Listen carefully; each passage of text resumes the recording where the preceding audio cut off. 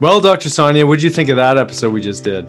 Yeah, mind blasting, as always. Like Dr. Jerry Cartola, like every time we see him on stage or we listen to him, there's always something new that we get from it.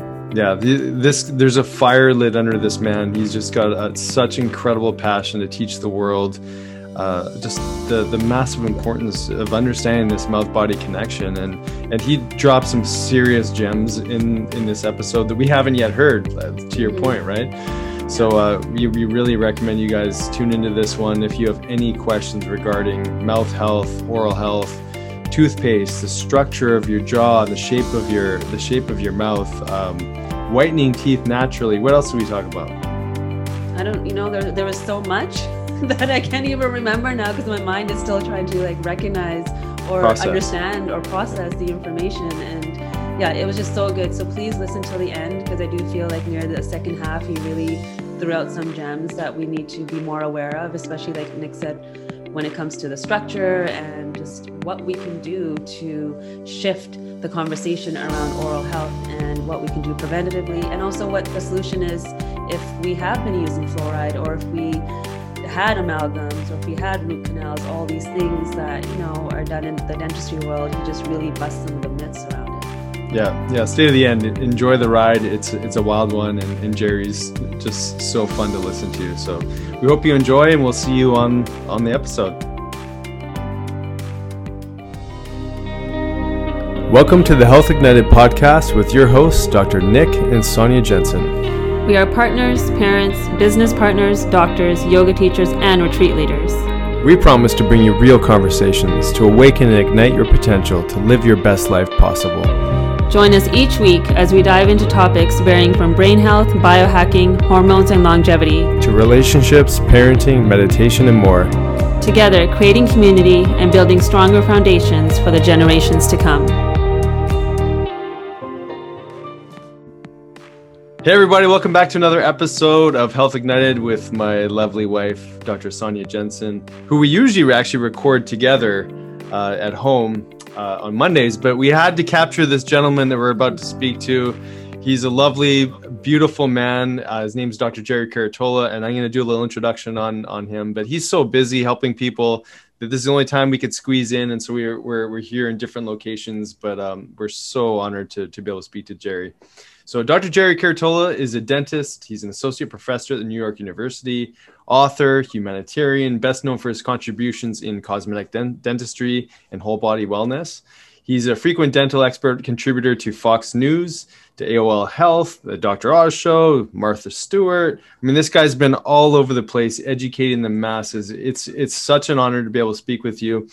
He's written books, and one of them he's going to present, The Mouth-Body Connection, and he's also he's been the producer, the founder, the discoverer of our favorite toothpaste, Revitin, which is the true way to treat or be preventative for gum disease, to actually populate the oral microbiome in the most effective way. So much to go on this show. Jerry, thank you so much for taking time out of your busy day to be with us. Thank you, Nick. Thank you, Nick and Sonia. It's a pleasure to be with you.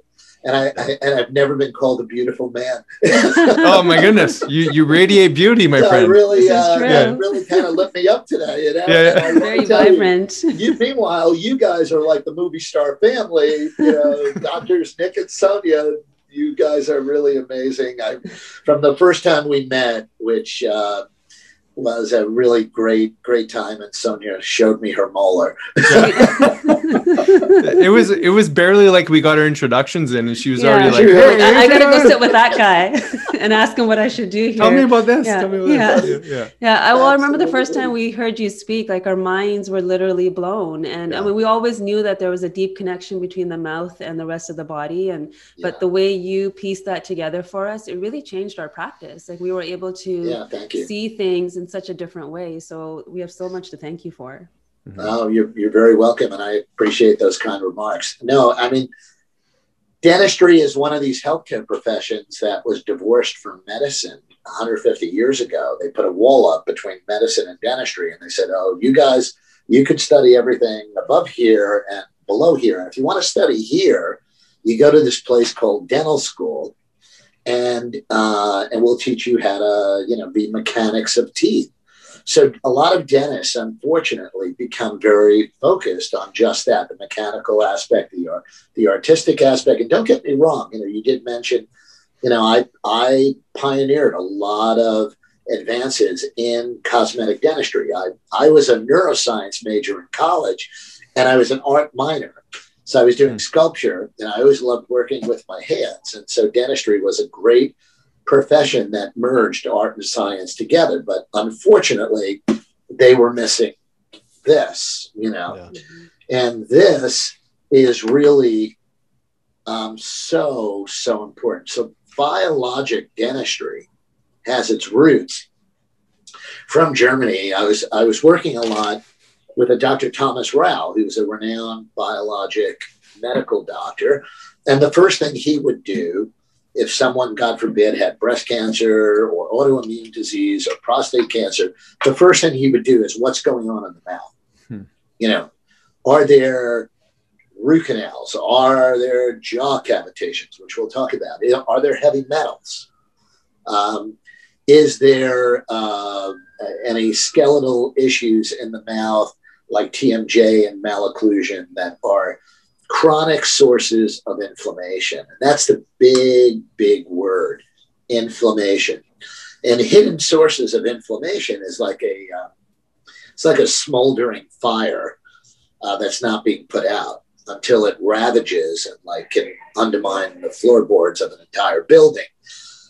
It does the same thing in the human body. Inflammation is that smoldering fire that people need to be aware of and that you guys see all the time. So that's why I always love working with naturopathic physicians. I have a naturopathic physician at my office in East Hampton. We are perfect partners for the health and well-being of each and every patient, because naturopaths help me identify where the inflammation is greater, what the root cause is.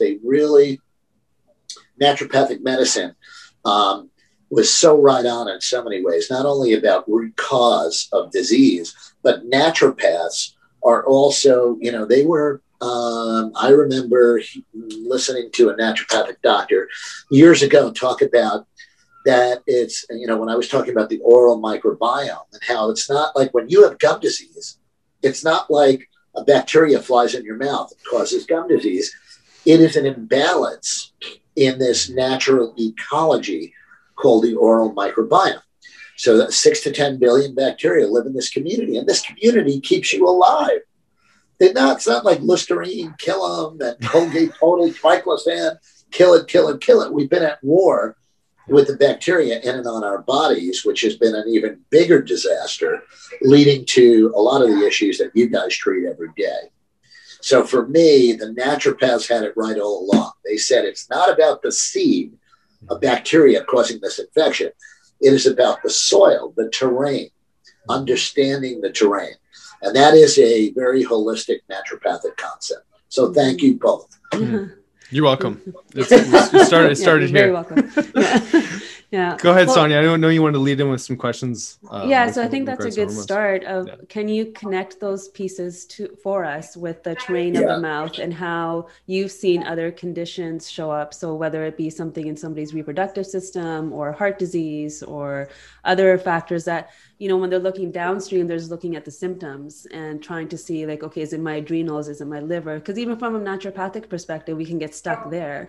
And then really when we look upstream, when we start looking in the mouth, so what connections have you made? Like if you have a root canal, does this happen? If you have mercury, does this happen? Are there certain connections that you've made with those things? That's a great question, Sonia. And the answer to that is depending on the type of toxicity or the level of inflammation, that really does connect. Like, for example, you mentioned mercury. Mm-hmm. Big dirty secret in dentistry is that, we've been using mercury fillings since the Civil War when it was introduced, called amalgam. And dentists routinely call it a silver filling because it's silver colored. That's actually a fraudulent misrepresentation because it's 52% mercury. Wow. Amalgam is 52% mercury, 26% silver. What is the effect of mercury on the human body? It's one of the most neurotoxic elements on Earth, linked to everything. And by the way, the symptoms of mercury toxicity and the symptoms of Alzheimer's disease are almost identical. Wow. When I was in dental school, I was told that the mercury is magically, this is true, magically locked into the filling. Like once you put the mercury together with the silver and the other alloys, copper and tin and everything, it makes this putty ball that hardens. And it's called an amalgam. It's an amalgamation of these metals. And wow, it stays in the mouth. By the way, amalgam was introduced in the late 1800s. Prior to that, dentists were putting lead in teeth. So, wow. So you went from the pot to the frying pan. Mm-hmm. so I really, kind of like the history of it, just like the history of toothpaste, which we'll talk about, is hysterical. The history of oral care products, from crushed mice skulls to charcoals that they were using, and the Romans used charcoal and all this, which is highly abrasive and is a big fad right now. And we'll talk about that. But getting back to mercury, it's really interesting. Mercury will continue to off-gas. It is not magically locked in. So it off-gases. Most of us, at least 86% of us, some estimates, are able to chelate metals out of the body up to a certain point. When you have a certain bioload, you're going to have bioaccumulation of these metals because we can't methylate, chelate, get them out fast enough. But there are 14% of, or 16% of the population that has a genetic variation in the ApoE4 gene, which you may be familiar with, ApoE4. So I always like to see if people have that genetic variation. These are the people who get really sick because they can't chelate. So they don't eliminate, just like the MTHFR gene, another really significant genetic variation. These people have pro-inflammatory genotypes, so they're set up for failure. These are the people that you take amalgams, you put amalgams in, and then you take them out, and then you change them. There's a huge, unsafely, that's another thing. Taking an amalgam out releases a tremendous amount of mercury, just as bad as when you first put it in, and then there's a certain amount that off-gases over time. I was on the Dr. Oz show years ago, and he did 3 segments on toxic fillings. The American Dental Association actually sent a newsletter to dentists telling them if their patients watch the Dr. Oz show and you have amalgams in your mouth, show them to your patients so you can make them feel comfortable. The American Dental Association, in my opinion, was behaving like the American tobacco companies did in the 1970s, which was they're worried about class action lawsuits. The American Dental Association was founded by pro-amalgam dentists in the late 1800s. Very interesting history. There was something called the Amalgam Wars. They were pro-mercury and anti-mercury. And there were dentists saying, no, we went from lead, now we're going to mercury. And then there were dentists who said, no, this stuff is good. We can. Here's the thing about amalgam, because 46% of dentists in North America still place amalgams. 46%. Why? And then children. They're cheap. They're easy to do. They stay in your head for years and years and years. So it's like the insurance company doesn't have to pay for a new filling because you got this amalgam that will stay in till you're like 90 years old, if you live that long. And I always find that perplexing. And I've actually had discussions. I'm on a Dean's Advisory Council at New York University. I have had discussions with the head of restorative dentistry. I'm proud to say we got NYU to be the first dental school in the country to pull amalgam off the floor. Wow. But the ADA still had them keep it. So taking it and preventing dentists from, or telling dentists there are better materials to put in teeth is the first step. But equally important, and this is really important for everyone listening to this podcast, to know that you need to have dental mercury removed safely. So there are more and more dentists who are doing safe removal. Actually, there's a protocol called SMART under the International Academy of Oral Medicine and Toxicology, that and SMART stands for Safe Mercury Amalgam Removal Technique. So every dentist wants to be smart. It's a good moniker because I don't want to be stupid. I'm a smart dentist. I do safe mercury amalgam removal technique. So very, very important. There are still dentists removing it unsafely. Unsafely is without a rubber dam, without a separate air supply, without helping give patients the kind of support they need. We use activated charcoal and selenium. We actually are using a protocol, and I love to work with you guys. If a patient needs their amalgams out, the first thing I want them to do is to be with you on a 2-week protocol prior to the removal. So they should be seeing you both prior to the removal of these amalgams, and then for 2 to 3 weeks after, using the nutritional products that you would prescribe to help them clean up, open up downstream pathways to eliminate and to help pump out any amalgam out of the cells. When all of the amalgam is removed, they can go dive deeper. Mm-hmm. And the key with mercury removal from the body, in my experience, has been slow and steady, not the quick. It's the tortoise rather than the hare. Because if you take it out too quickly, you can actually redistribute mercury, and that could just push the toxicity somewhere else. So I always tell patients, getting mercury out of the body is like peeling the layers of an onion.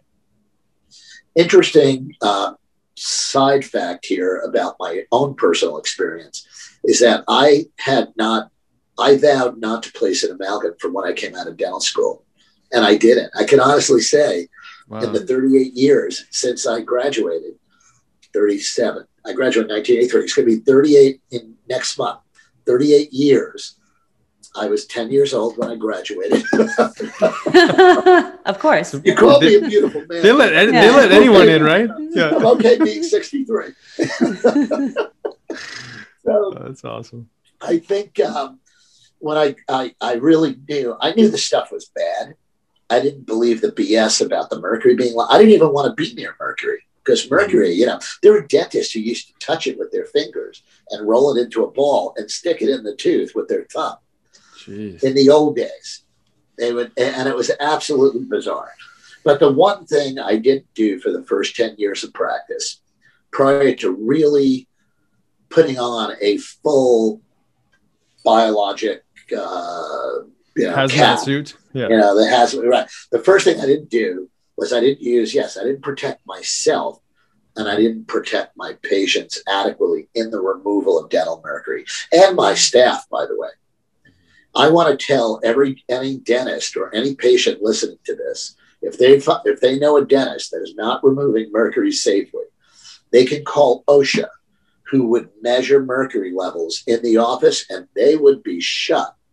Wow. So that should be enough of an impetus for the protection. OSHA is Occupational Safety, Health Administration, Safety and Health Administration. So it's really to protect your employees. You need to protect your employees. And that's one of the angles that we're using to get the FDA to ban it. So the FDA in the States has banned dental amalgam for pregnant women and children, which was absolutely abominable to think. Children with a developing nervous system getting amalgams, or pregnant women when they're pregnant. So my experience was, after 10 years of doing that, I started getting brain fog, irritability. I'd walk in a room and forget why I walked in there. I couldn't remember telephone numbers. Somebody would say 324-6557, and I go 324-57, and I'm like, oh my God. First, I thought I was just working too hard, and I wasn't getting enough rest or whatever. And then this happened. I woke up one morning and I had a tremor. Wow. And that scared the heck out of me. I was like, oh, I must have a brain tumor. And who did I go to? I went to a naturopathic physician who was a patient. And I told her the story, and she said, Jerry, this sounds like mercury toxicity. And I said, oh, Joanna, I never put an amalgam in, and she said, but you take them out a lot, don't you? And I was like, yeah, I'm putting these beautiful ceramic restorations, and I wasn't taking them out safely. So that was 10 to 12 years into my practice, was many years ago. And I'll tell you the truth, I did 2 years of chelation. I worked with her. She used homeopathics. She used naturopathic. She used herbal ingredients. And she was terrific. And I do credit her with cleaning me up. And it was like layers. And I was like, shouldn't I be getting an IV or EDTA and blah, blah, blah, blah. And she's like, that's like hitting it with a sledgehammer. Mm-hmm. You know, it's like putting a match out with a fire hose. She said, you have to be gentle. So, and that's why I became a very, very strong believer in naturopathic medicine. After that event, by the way, I was holistically minded. So I had done a master's program in holistic nutrition, and I was very into nutrition and homeopathics. I did a course on holistic health in 1983, where I learned about homeopathy and naturopathy and Chinese medicine and acupuncture and Ayurveda and all these different alternative systems of medicine that had so much value. And all of them went far beyond the orientation that I had in the Western educational system of looking at more than just the biologic level and understanding that there are multiple levels of healing, and that mind, body, spirit thing was just really, really important. So I think mercury needs to be eliminated from the body. Naturopaths are great to do it, and it needs to be done in a systematic way where it is slow and steady. By the way, the tremor went away in about 2 weeks. That went away first. The brain fog cleared up after that. I was healthier. My gut was healthier too, by the way. Mercury really messes up the gut. So that was my experience with that. Yours. Yeah. Is there any truth to, I mean, patients get this feedback from their dentists quite often. You know what? That amalgam has been in there for 20 years. Don't worry about it. It's totally fine. It's all the mercury that was there is leached out. Your body got rid of it magically, just like it was magically put together and safely put in there. But is there, what's the recommendation there for people who've had it in for many years? Okay. So here is I love when you said, oh, all the mercury's come out already. Like they say, all the mercury. If all the mercury came out already, the filling would be half empty in the tooth, you know? It's 52% mercury. Yeah. And it is continuing to off-gas. And some of them off-gas faster than others. So how do they off-gas more? People who grind their teeth, people who, hot liquids cause the off-gassing, clenching, the number of surfaces of the tooth that are filled. So you see these little speck amalgams, they're called occlusal pits. And the dentist would stick an amalgam in these occlusal pits. They look like potholes of white on the dental x-rays. But generally, more than 6 surfaces, that's a significant amount of mercury. That's coming out. More than 8 surfaces, even the American Dental Association says you should consider removing them over 8 surfaces. Again, they need to be removed safely, because is it better to leave 2 small little potholes of amalgam rather than remove them safely? I would say, yeah, if they don't know how to take them out safely, you need to get someone who can, or just leave those 2 little amalgams there. I think we should eliminate all sources of toxicity. So most of my patients understand, hey, the older this gets, the amalgams actually go through, and this is something I studied in dental school, percolation. What is percolation? It's literally, it looks pockmarked, and that's from the mercury coming out. The other thing is amalgams block x-rays from detecting decay. Mm. Dentists look at these things, go, oh, it looks okay. I can't see anything on the x-ray. And then you take this thing out, and literally under the tooth is black with potholes of decay that were blocked by the metal filling and the x-ray not being able to read behind it. So let's talk about that. Let's talk about how do you image, or how do you do the proper imaging for the mouth so that you can identify all these pieces? 3D is where it's at right now. And it's funny because I'm building a new flagship office on Fifth Avenue in New York City. a magnificent space facing Central Park with trees everywhere. You don't even know you're in New York. I'm very excited about it. I'm even more excited that I got such a great deal because no kidding. Now's the time to get it, right? Down in flames. And I was like, this opportunity, like a real estate play. And now, like, real estate is booming again. Everything's open, and this whole thing is passing while the major real estate magnates, just bought up property like crazy from people who were panicking and things like that. So in this new office, I'm not even putting conventional x-ray machines in.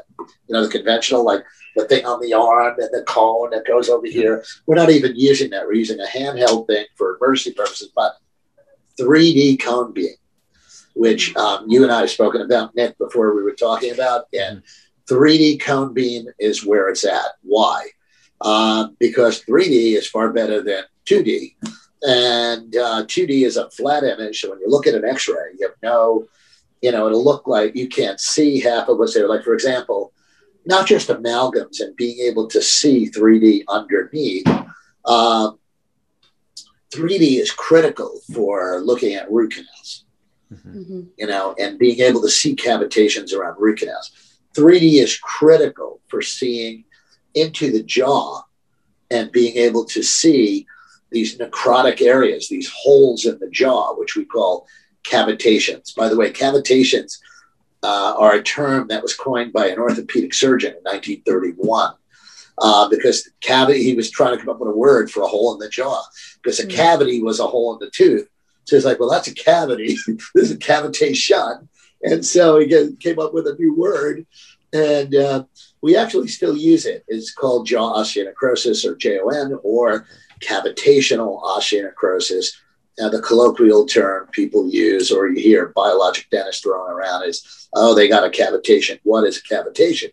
It's a necrotic area of dead bone that is a virtual petri dish for everything from parasites, mold, candida, Lyme spirochetes, metals, candida, you name it. And interesting that Lyme spirochetes are really opportunistic pathogens, and they look for places to hide. And one of the areas are these dead areas of bone, very commonly found where third molars were extracted. So most dentists taking regular x-rays never see these things. You can't, because you have cortical bone on the outside. So it's like there's cortical bone where my hand is, and cortical bone on the inside, and where my head is where the cavitation would be. So you don't see them. And when you don't see them, you don't diagnose them. And, we were never even learned about these in dental school. So how do we start to see them? Started to see them with the advance of 3D technology, which was very accurate. There were some devices that came out of Europe.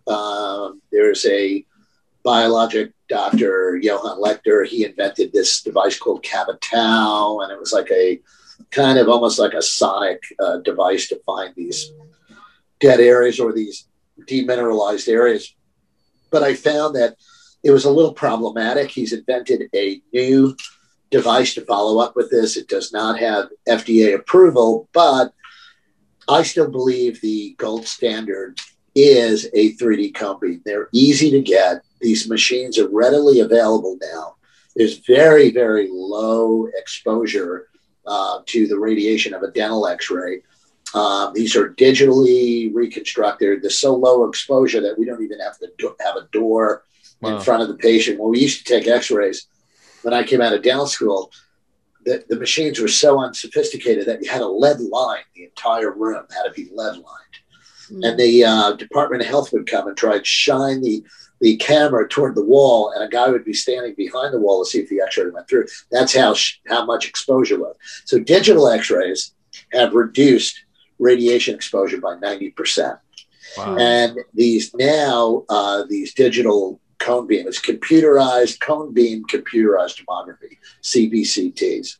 And I have a new device from Germany, which is phenomenal. It reads the airway and color codes. And we see things that we could never see on conventional 2D x-rays. So we use it routinely, and we're able to, this data goes on a disk. We're able to have that for 3 years or more, and we don't have to expose our patients to ongoing x-rays that are, everyone should understand all radiation is cumulative in the body, and there's ways we give patients thyroid protection, and we use thyroid drops that are really good with Irish moss and kelp and all this other stuff. We have a great concoction that we always give to our patients if we have a need to take any kind of radiographic image.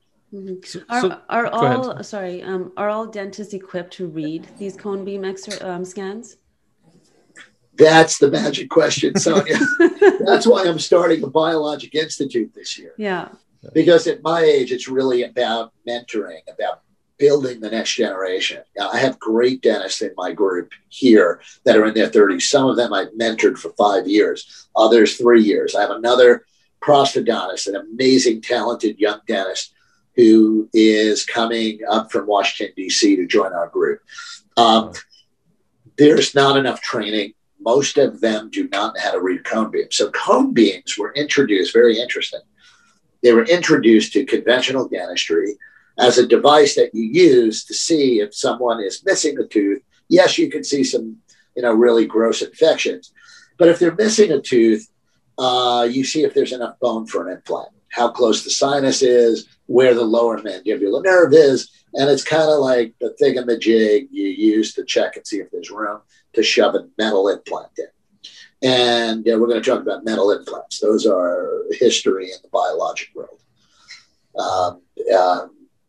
Metal implants, also known as titanium implants. These cylindrical screws that are being put in the jar are actually, we are knowing, originally we thought they were great because bone kind of grows around it really fast.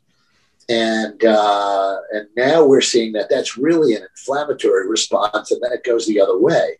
Patients get this condition called implantitis and periimplantitis, an inflammation of the implant around the neck of the tooth where the gum is, and they start to lose bone. And you can actually see the body saying, "Get me out of here." Wow. And so we've measured inflammation around metal implants. And yeah, the body, this is a big issue because metal implants are 100% of metal implants were found to cause the production of endotoxins, which are bacteria and byproducts. So you have endotoxin productions universally from implants. I had another patient come in, he had an implant placed on the meridian, the acupuncture meridian. Very interesting how our teeth are like circuit breakers for every organ system in our body.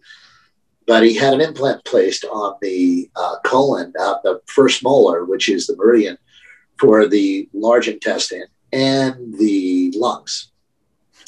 And I had 2 cases, very interesting. It was the same summer. One was a chiropractor from South Carolina who came up to me, and he had been complaining about this metal implant. And he felt that it didn't feel right. He went to 3 dentists, the oral surgeon who put the implant in and 2 others who said, no, they don't see anything. They don't see anything. They don't see anything. I did a cone beam, and there was a huge amount of inflammation around it. He was diagnosed with colon cancer, by the way. Oh. And so he came up, and I said, this implant should come out immediately. And I took the implant out, and I always send any metal I remove from the mouth, I send out to be analyzed. This implant came back. I thought they were all going to be titanium. The problem is there's hundreds of implant companies, and there's all these generic implants, and they don't use pure titanium even. This one had nickel, another carcinogen. It had barium. It had 1/3, 30% of it was barium, which is, a radioactive isotope, barium in the implant. I think they put barium with the metal to make it shine more, on the X-ray. But this guy had literally this toxic thing sitting in his jaw. We took it out. We disinfected the bone. We grafted the area, let it heal. And all of his cancer markers went down. Everything went down. The body, so as naturopaths, our bodies are amazing. We have this amazing ability to self-regulate and heal, this divine ability, right? This life force that gives us this divine gift of being able to self-regulate and heal if we eliminate the 3 T's: toxicity, trauma, and bad thought patterns, stinking thinking, and I treat people. I treat people all the time, and they're sitting in the chair and they don't believe they're going to, they've been sick for years, Lyme disease, and they're not on board with believing, and Bruce Lipton wrote the book, The Biology of Belief. What you believe changes your DNA. Mm-hmm. It's proven that what you think up here can manifest, so that's why I said, this is killing me. No, it's not. It's aggravating me, but it's not killing me. So going back to dental procedures, we've got implants can be a problem. Metal extractions, metal implants. Yeah. So what's the option? Use ceramic implants. So what do? Yeah. We don't go to metal is history. Where we've completely shifted gears, except in very rare cases from using any metal, any shape or form. We will use zirconia implants. And even with zirconia, there are different grades of zirconia. So really, when somebody goes, I got an implant for $1,000. I got an implant for $2,000. There's really different cost variations because of the quality of the product. And there are products that are off, what do they call it? Off market or black market products that these manufacturers make, for profiteering, and they undercut the conventional, properly made zirconia implant with a crappy one. And the crappy one actually doesn't integrate as well because the zirconia is not as pure and it's not milled as precisely and those kinds of things. But ceramic is much more biologic. By the way, metal implants, there was a study in Germany.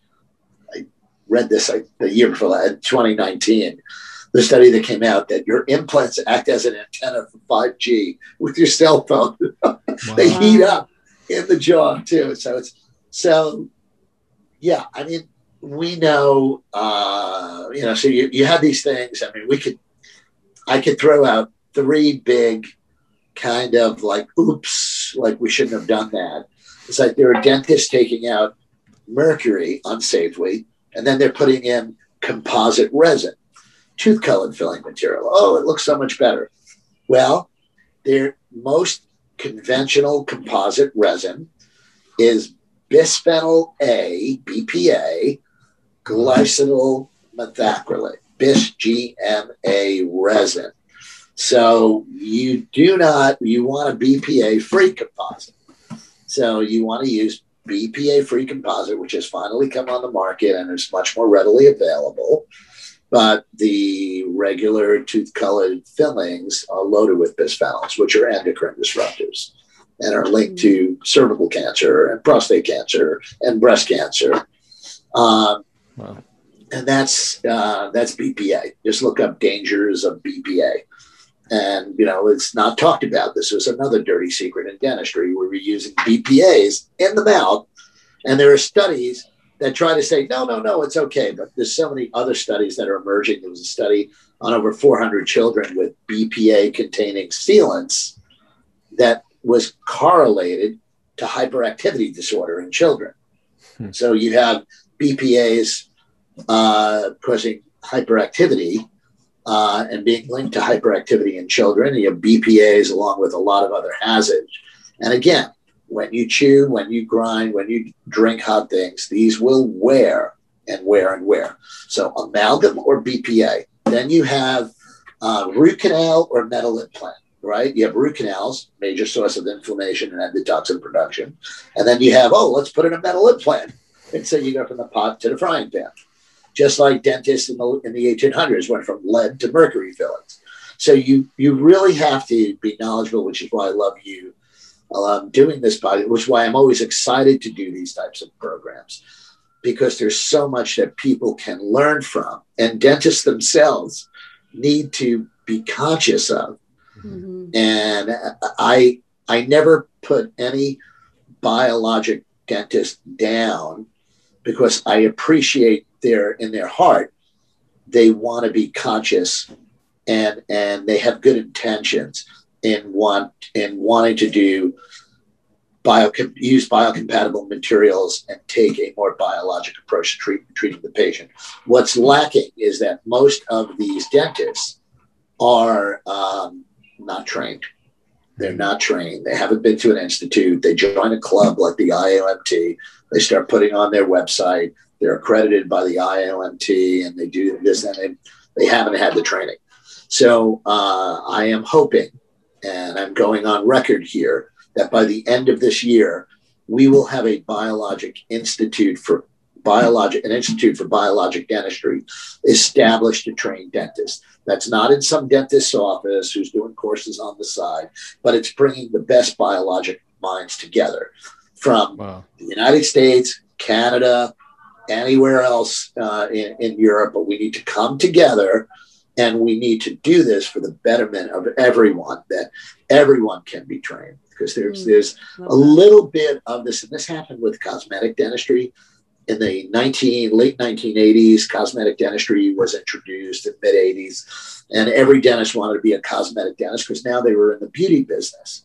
And everybody, they never got, hugged and kissed when they did gum surgery or filling or anything like that. Of course not.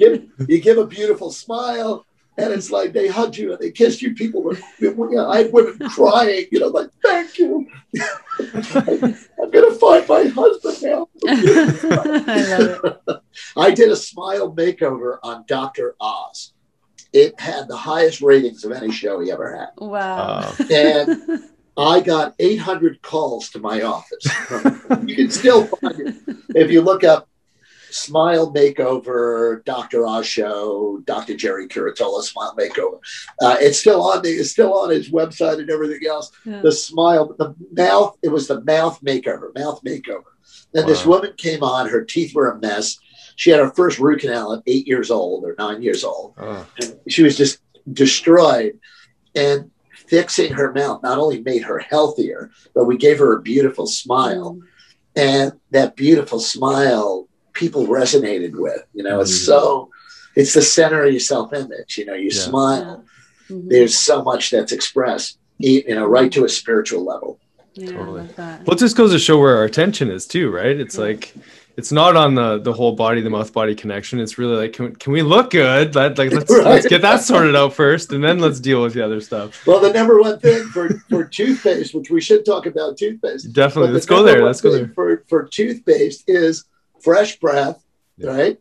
And white teeth. White teeth. That's it. Fresh breath, white teeth. Like healthy. Okay. Yeah, we can throw that in. Well, let's talk about it. Is there a natural solution that's non-toxic for whitening your teeth? Is that 20 years of work on this? 20 years. When I came out of Harvard Medical School's program in complementary and alternative medicine with this guy, Dr. David Eisenberg, in the late 1990s, 96, 97, I was like, oh my God, toothpaste was invented by soap makers 100 years ago. And what actually happened in 1998, patients were coming in with their toothpaste, and on the back over here, it said poison warning. If swallowed, more than a pea-size, keep out of reach of children. Mm-hmm. And if more than a pea-size amount is swallowed, call poison control right away. And I had a couple of young mothers come in and say, what the heck? Why is toothpaste have a poison warning? Well, there was a major manufacturer of toothpaste in the late 1980s, took the FDA 10 years to get a poison warning on fluoride toothpaste. There's enough fluoride in this size tube of toothpaste to be fatal to 2 children under 5. So there was a product called Crest Sparkle, came out in the late 80s. It was fluorescent blue. It had sparkles in it, and it tasted. I'm sure I used that one. Back in the day. And it tasted like bubble gum. Mm-hmm. It tasted like bubble gum. So kids started, I have a picture in my lectures of a girl like eating the toothpaste. Wow. And her mother's like, it's toothpaste. She's putting it inside her body. It's in her mouth. So more than this, I'd have to call poison control. But I decided to take a little different approach with prebiotics, vitamin K, C, D, E, coenzyme Q10, and minerals. So basically what I did is I tried to put a nutritional formulation that supported and helped to rebalance the microbiome, which I had been studying from 2002. So I started this as there was a study from Japan that showed that diseased gums, which were biopsied, were deficient in 2 antioxidants necessary for proper cell function. One of them was vitamin C, is like and the other one that's ubiquitous is coenzyme Q10, which isn't a vitamin, it's a cofactor in the Krebs cycle for making ATP. So the more the metabolic need, the more the need for CoQ10. CoQ10 was pretty unknown at the time when I was looking at it. And I had a classmate of mine, Dr. David Shuck, who was with me in the biologic program we did, the holistic health and holistic nutrition program in the late, in 1983, that was.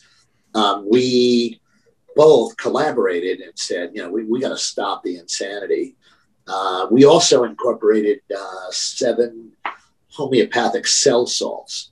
And then the FDA came in recently, and we're looking at ways to bring the homeopathics back in. But the FDA was saying that we couldn't say that, like, for example, Calcarea fluorica, as you guys may know, stimulates enamel metabolism and bone harmony. But in its chemical form of calcium fluoride, it's toxic. It's a halide chemical, and there's enough sodium fluoride in this to kill 2 children under 5. So I started this as a nutritional product. When I started looking at the Human Microbiome Project was launched by the NIH in 2002, and it was a $100 million, $142 million project, and money went to the Bozeman campus of the University of Montana, and all these places, and that's where a lot of the oral microbiome research started emerging from. I was at NYU, and I was like, wow, this is amazing. The same bacteria that cause tooth decay and gum disease are benign and beneficial in a balanced environment. Then I was like, wow, these bacteria are actually an intelligent semi-permeable membrane that transports oxygen to the gums. And it takes ionic minerals from saliva to heal your teeth. You don't need poison fluoride. Anybody thinks they need poison fluoride, go to one of the best consumer advocacy websites called fluoridealert.org. Just go to fluoridealert.org and read. They have every scientific study from around the world. By the way, there's over 50 studies on drinking fluoridated water lowering IQ in children. Okay, that it actually calcifies your pineal gland. It's like the hypothyroidism, kidney cancer, kidney disease.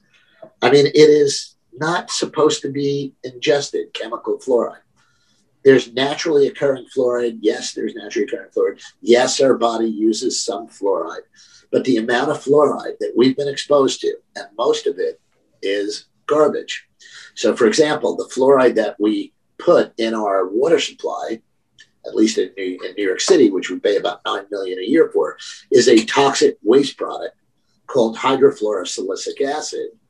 And hydrofluorosilicic acid is a byproduct of aluminum manufacturing, fertilizer manufacturing, and nuclear fission technology. So it's like the U.S. government, Alcoa, and Monsanto, they are pumping out this garbage, and they had no place to put it. They tried to put it in drums, put it in the ground.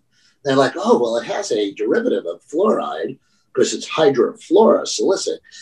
You have to wear hazmat suits to dump this stuff in the water. In the beautiful water we in New York used to get from the Catskill Mountains, we're dumping this stuff under the guise of preventative dentistry. And here's the newsflash.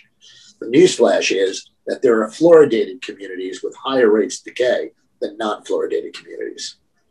Calgary, non-fluoridated. New Hampshire, per capita, lowest rates of decay in the United States, and there's no fluoride. So this idea and the brainwashing of dentists and dental hygienists in school coming out saying, you got to have fluoride, you got to have fluoride, is insane and simply idiotic, because the science has proven the opposite. We have an epidemic of dental decay. We need to be talking a lot more about nutrition and a lot less about chemical crap. And I deal with this all the time, because I even have dental hygienists who come in and work for me, and they're like, you don't use fluoride? Everybody needs fluoride, like they're born with this toxic chemical in their body. So I know you guys, this is like just preaching to the choir here. Well, it's good for people to hear, because these questions show up. Because they're still going to the dentist and they're asking them about fluoride. And when you start educating, they start saying no. And so now tell them, make peace with their microbes. Yes. Make peace with their microbes. They're keeping them alive. That's my mantra. My mantra is, it's time to the doctors to get out of the chemical business. I was on the Martha Stewart show, and Martha said, oh, I know you're doing this research on oral care. She loves dentists. And, you're doing this research on oral care. And I said, yes, Martha, it's time. Soap, toothpaste was invented by soap makers 100 years ago. And my mother said if I said something bad when I was a kid, she'd stick soap in my mouth, but I was brushing with it already. And then they literally made it. So she left, and I said, then we put bug killers in the 1980s, and we put this fluoride chemical thinking like we're going to make teeth stronger. And because fluoride, the studies showed, and this was the deceptive thing, is that when you do introduce fluoride, it actually, fluorine, which is the real element, is the most highly reactive, non-radioactive element on the periodic table. So when you introduce it, it's so highly negatively charged that when you introduce it, our teeth and bones are made of something called hydroxyapatite. And it has some flexibility. And when you introduce fluorine, it knocks out the hydroxy and it becomes fluorapatite, a whole new mineral. What's the consistency of fluorapatite? The consistency of fluorapatite is like glass. It is very high hardness, but if I banged it on this table, it would break in a million pieces. So it's like glass. People's teeth and bones be turned to different types of glass. And it is we have an epidemic of osteoporosis. Many theories linking it to fluoridation. Skeletal fluorosis is a major problem because bones and hips and shoulders and knees are much weaker from years and years of skeletal fluorosis. In the 1980s, about 30 years after the massive introduction of fluoride, the orthopedists started doing studies on hip fracture rates. And they thought, oh, hip fracture rates must be going down. They found the opposite. And it was published in the New England Journal of Medicine, Journal of the American Medical Association. There was an exponential increase in hip fracture rates corresponding with the level of fluoridation. So all of this information, it continues to be, but it's a very convenient way. And I'm not trying to sound like a conspiracy theorist, but New York City's buying this crap. And it's a hazardous waste product from 3 different types of manufacturing. And you're buying this to throw this in the water under the guise. Now they've come out and said, drinking fluoridated water doesn't really do anything to reduce decay. Oh, you got to brush it on and put it in toothpaste, but drinking it doesn't work. And only the smooth surfaces of your teeth don't really get decay. You get decay in the nooks and crannies and between the teeth and that kind of thing. That sounds like the magical mercury. What's that? That sounds like the magical mercury. I'd love to do that. I published a piece once called Dental Myths. Dental Myths. The mercury's magically locked in. Fluoride makes your teeth healthier, and So how do you reverse that? It makes it brittle. Yeah. How do you? Sorry. Can you reverse that? So I'm just thinking with like generational toxicity. So if pregnant mom has mercury, we know there's been studies done that we've seen it in infant brains. if pregnant mom has lead, we know it's in the bones, so most likely child will too. Child passed out, right? Exactly. Yeah. So now pregnant mom is using fluoride. How is that going to impact child? And are there things that we can do now to kick these halogens out, or like strengthen our bones? Pregnant mothers should not be using fluoride. You know, I remember they used to make, when my oldest daughter was born, my wife was given vitamins by her obstetrician that were neonatal vitamins with fluoride in them. And I was like, oh my God, do not get like those. Materna has I just want to speak to the OBGYNs out there. And I want to tell them that there is a condition known as pregnancy gingivitis. And it's a natural condition from hormone changes in the body. So if you are a pregnant woman, you need to at least get maintenance of your gums once a trimester to control the pregnancy gingivitis. Gingivitis, inflammation of the gums, linked to preeclampsia and premature low-weight babies. There's a 700% higher incidence of premature low-weight babies, most often born with developmental issues like cerebral palsy and other things, high indication of that. So OBs should be sending their pregnant women for proper care with biologic dentists. They should not be getting any chemicals. I would definitely not, until the second or third trimester, do anything invasive or anything, any major restorative treatment. I think that, unless there is risk of decay and an abscess or something like that, that should be probably because of, the need for dental anesthetic or anything like that, that should be postponed. But a dental cleaning, absolutely. Absolutely. The other question you asked was getting fluoride out of the body. How do you get it out of the body? There are ways, like fulvic acid is good for that.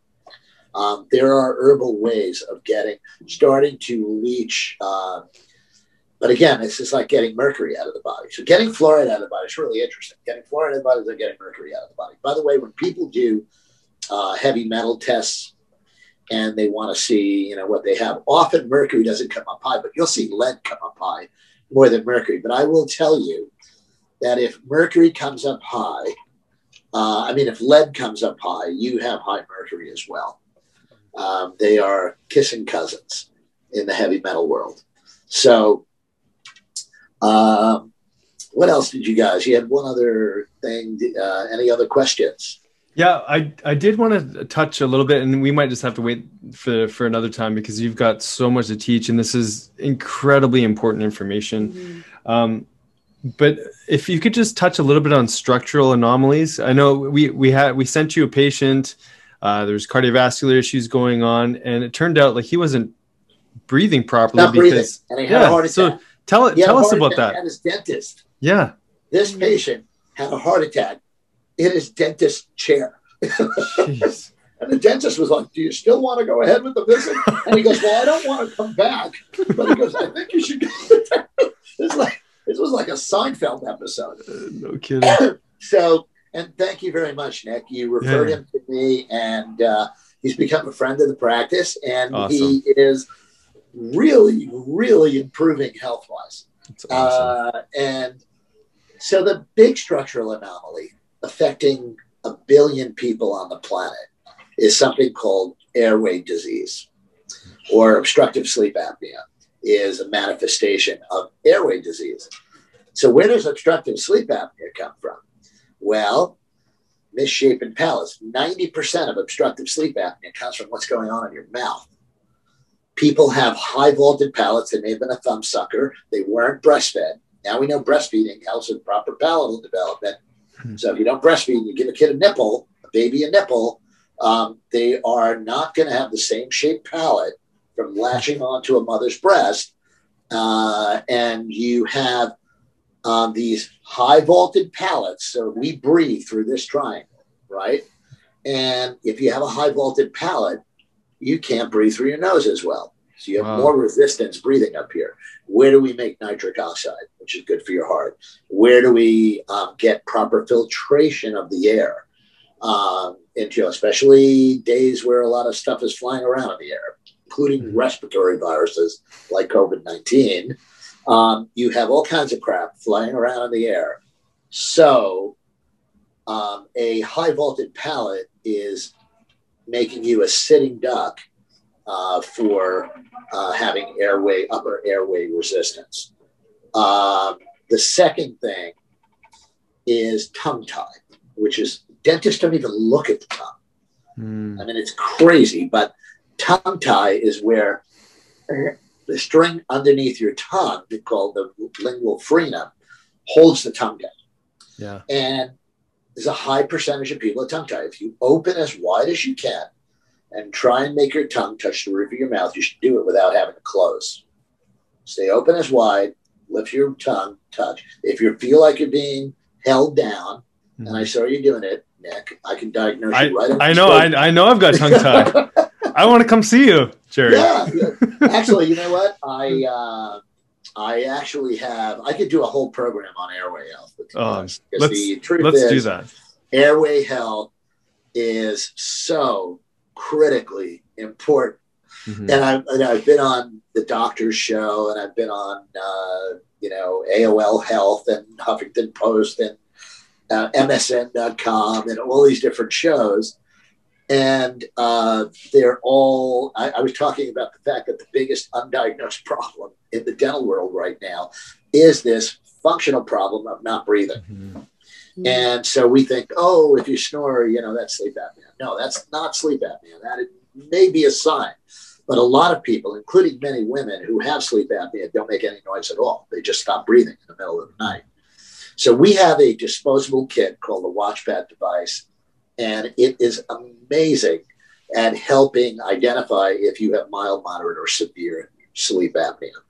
So we do virtual consults. That's what we do with a lot of patients. We have them get a cone beam locally wherever they are. We're happy to read it for them, and we send a home sleep study. We FedEx them a home sleep study kit, and they do it. It's a little disposable wristwatch, blood oximeter, pulse oximeter, and heart rate and blood oxygen levels with a little thing that tapes on the finger. And then there's a little device right on the breastplate over here.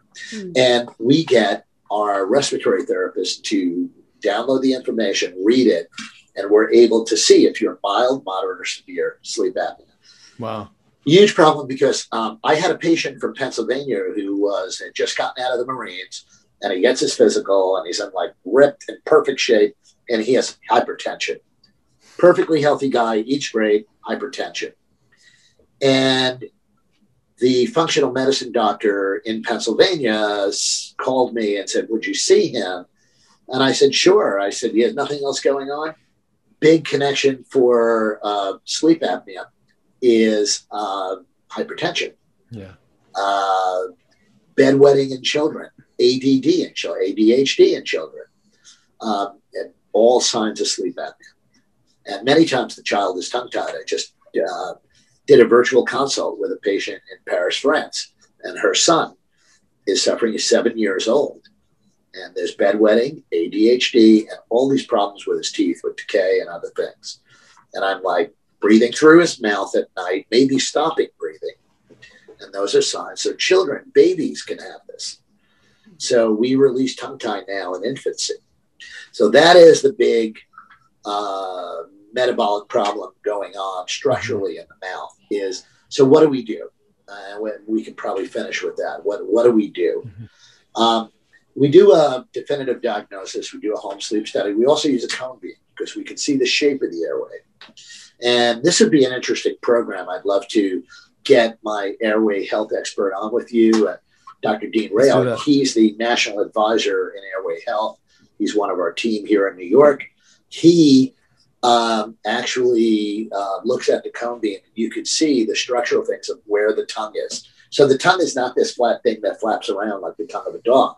The human tongue is this big ovoid organ called, it's like a 10-foot tiger, and many times. And when you have orthodontics and you may have had teeth pulled to make room for the teeth to come together and be all nice and pretty, well, what that orthodontist is doing is condemning you to obstructive sleep apnea because they're shrinking the jaw. Wow. So when they shrink the jaw, tongue tie, high vaulted palate, you probably are going to be condemned to having obstructive sleep apnea. So the first thing that we do is we get a definitive diagnosis. Then we have a device which we use that can actually expand the arch, make the room, people's smiles get prettier. They don't get TMJ anymore, all this pain in the jaw. We didn't even talk about that, but we could talk about that. That's a symptomatic problem from these structural imbalances. So easy for an airway health dentist to correct non-surgically, with the exception of maybe using a laser to release tongue tie. Actually remodeling the jaw is non-surgical to make room for that 10-foot tiger that was in a 3-foot cage to go back to a 10-foot cage. And that's the story there. I can give you a lot more information and a subsequent program, you guys. Yeah, I definitely need and your children should be checked for this. Mm-hmm. Yes. Everyone should. Yeah, absolutely. So in closing, I have a question for you. It's not dentist related, but more of big picture related. So if today was your last day on Earth, what imprint would you like to leave for the next generation? 2 things. I'd like to bring the wall down between medicine and dentistry. It was illogical, and we need to work as a team with the patient being a member of that team. Mm-hmm. The medical support, the dental support, the wellness support, the patient, it's a team. You know, it takes a village, to use a trite term. That's the first thing.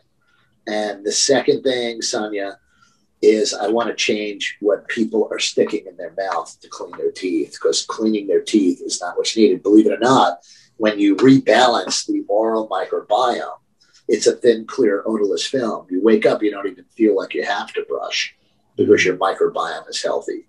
So I guess I would sum that up as I want everybody to make peace with their microbes in their mouth and in the rest of their body as well. I love that. Thank you. Jerry, you're such a wealth of information, and it was right. We nailed it. You're a beautiful man. I mean, absolutely. you care so deeply for the people that you work with, and we're just so blessed that you took time to share with our audience. And I was thinking, like, do you send me the laser and I can just like chop that tongue tie down myself, or do I? So I look forward to just more conversations. We'll have to get you to New York sometime when they open up those borders. Bizarro world ends. That's right. Well, we'll come see you on Fifth Avenue. I want to see this new office. I'd love to invite you guys. You are be more than happy to have you beautiful people, you movie star family, come to New York for a visit. Oh, that'd be amazing. We look forward to it. Mm-hmm. Thanks so much, Jerry. Thank you so much. Blessings. Same here. We hope you enjoyed this episode of the Health Ignited podcast. Be sure to download, subscribe, and share as we build this conscious community together. You can also find us on YouTube, Facebook, Instagram, and our website, drsjensen.com. Please note all information on this podcast is not and should not be taken as medical advice. Please see a healthcare professional to receive the care needed. Thank you for sharing this time with us, igniting your health freedom. And welcome to the tribe.